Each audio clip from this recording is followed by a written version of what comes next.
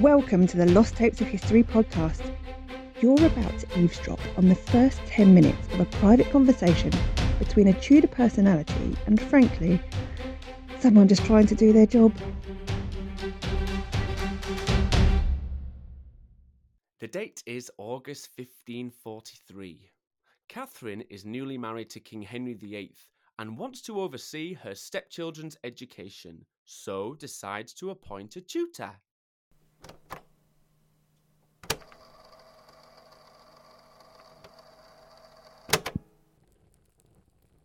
Lady Katherine? Hello? You asked for a tutor from the agency. Oh, yes. Come in. Take a seat. Thank you. Do you have some water if you'd like? The agency didn't say what had happened to the other tutors they sent over. Other tutors? Richard Featherstone, for example. The Catholic one. Yes, that's him. He's been executed. Oh, right. We can't have Catholics, I'm afraid. Henry says so. Glad I'm Protestant in that case. All tutors must be committed to the English Reformation. Specifically? We want to combine the best of the humanist approach to the classics with the study of Christianity. Why is that? It will distill the ideas of European reformers. Right. And present them in the light of English experience. I see. The plan is that the schoolroom, particularly for Edward, will be shared with a group of other privileged boys. Privileged? Yes. Those of noble birth who are his future courtiers and advisors. Oh, there's more than one? Well, more than one child to tutor, yes. Crikey. I definitely want physical activity to be part of their routine. Get the blood moving. I'm not a PE teacher. As well as music and modern languages. Ooh, don't know about that. We need to have a broad educational programme. I can play the recorder a little bit. You may use the cane to reinforce your authority, by the way. Not sure I'm comfortable with that. Well, just keep it nearby. You don't have to use it. Nearby, in a drawer at the back of a cupboard down a long hallway. Calligraphy will also need to be taught. Isn't that just writing? Edward's handwriting is terrible. That I can do. I will be appointing someone else for Latin studies, so you don't need to worry about that subject. My Latin is a bit rusty. I don't even know the Latin word for rusty. I have appointed John Cheek for Latin. Oh, yes, he's very good. I am learning Latin myself. Are you? Yes. Improving my understanding of the classics. Very good. I want to show the prince that I can lead by example. Well, this library is huge. There's every book under the sun in here. Have you got any Andy McNab? Henry has 3 libraries. Here at Greenwich, Hampton Court, and Whitehall. I see there are several desks for reading. That's impressive. There are 7 desks. So there are. We have 329 volumes here. You've counted them all. Mm-hmm. Arranged by colour, not by topic though. So finding them can be a challenge. Yes, that's an interesting way of arranging them. It's not the standard classification. Looks pretty though. There are over 900 books at Whitehall. It's even harder over there. You seem to know a lot about this. I was educated with my cousins. All of us together. Oh, that's nice. I grew up in a close family atmosphere and want the same for my 2 stepchildren. Of course. The humanists, Tunstall and Moore, both influenced my learning. Thomas More? Oh, sorry, it wasn't likely to be Dudley Moore, was it? Yes, Thomas More. He believed in the education of girls. What do you mean? That boys and girls should be educated together. Well, that's controversial. Is it? Also, something tells me that boys won't concentrate as well when that happens. True. Did you enjoy school? I did. I enjoyed English. Languages? I studied French and a little Italian. But no Latin? Not much Latin, no. Hence, learning now. Well, that's an impressive attitude. I've also started learning Spanish. Wasn't Henry's first wife Spanish? Yes! It's who I was named after. Catherine of Aragon? Yes. You know that Henry is my third husband? No, I didn't. Yes. I was married at 16 to Edward Borrow. Seems young. Hardly out of school uniform. But by 20, I was a widow, with nothing. Nothing. No children and no money. And your second husband? John Neville, Lord Latimer. At the age of 22. Long a marriage this time? We were married for 9 years. Well, that's a bit better. I had a genuine affection for him too. Did you have children? No, but I was a stepmother to his 2 children. And how old were they? John was 14 and Margaret was 9. Interesting ages, for different reasons. My stepdaughter Elizabeth is also 9, so I have experience of a girl that age. Did you get on with them?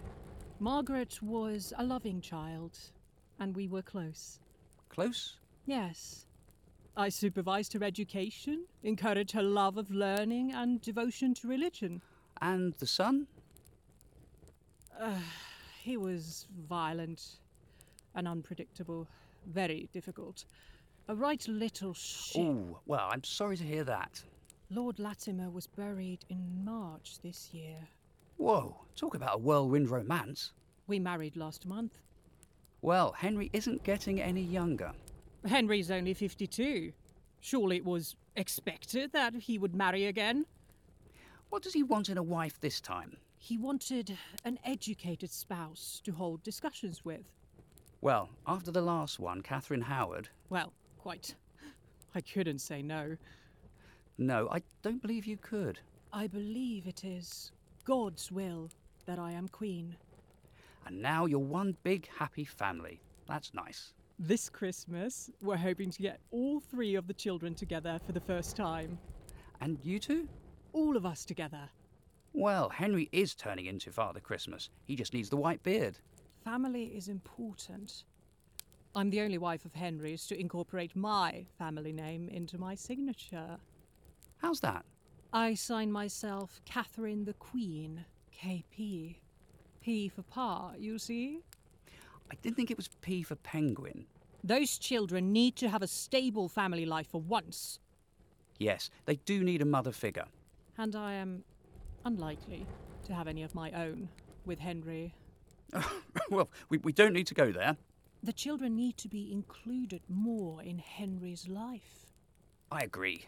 Not just paraded around as marriage fodder like the girls. Exactly. Or left in isolation like Edward.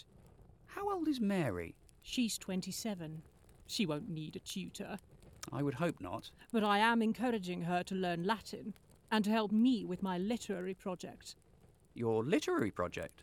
Yes, the translation of Erasmus' paraphrases of the New Testament. Phew. Well, I'll leave that one with you, I think. Elizabeth is going to share language tutors with Edward. Is she a good learner? She's an outstanding pupil. She, like me, loves to study. She may be queen one day if she plays her cards right. I want to give her the opportunity to observe a woman ruler in action. What for? For a practical lesson in leadership, of course. Oh, I see. In many ways, more useful than anything a tutor can devise. None taken, I'm sure. I want her to grow up as a talented and determined girl who is open-minded and not afraid to rule. I think that's highly likely. As for Edward, family life in the sense of having 2 parents close at hand is not something he has ever experienced. No, I suppose not. This is the last year of his childhood. Plans need to be made for his education and training as a future king. Oh, I see. That's why I'm selecting his tutors.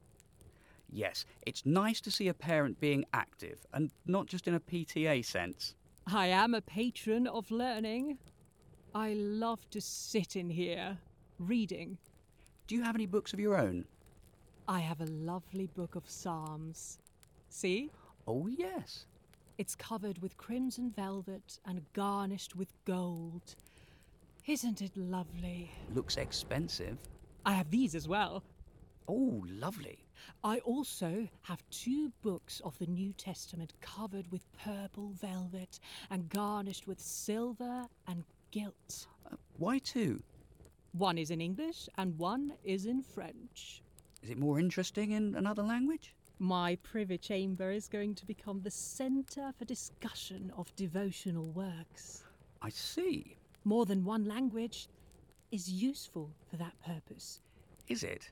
My main interest is in the translation of well-known texts from the original Latin into English. What for? So more people can read them, obviously. So you believe in promoting English as the language of worship? Yes, I do.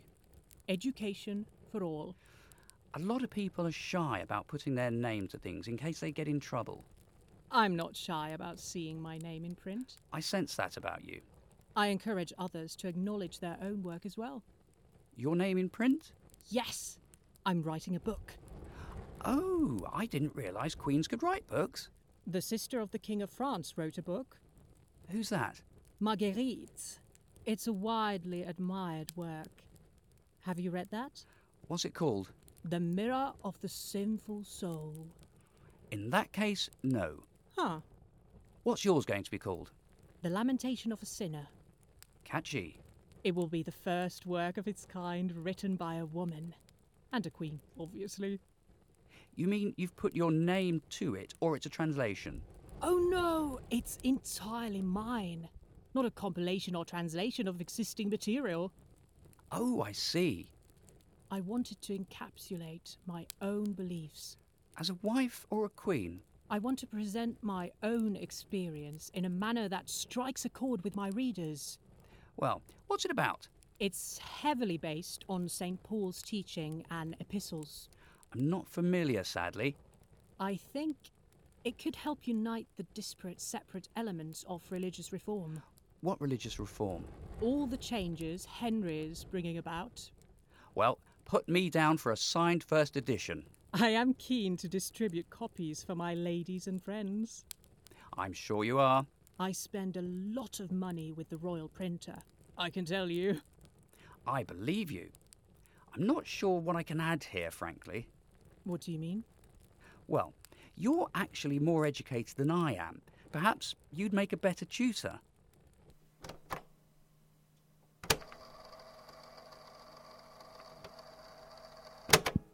Next time, it's Lady Jane Grey and the Chess Grand Master. Bishop takes prawn.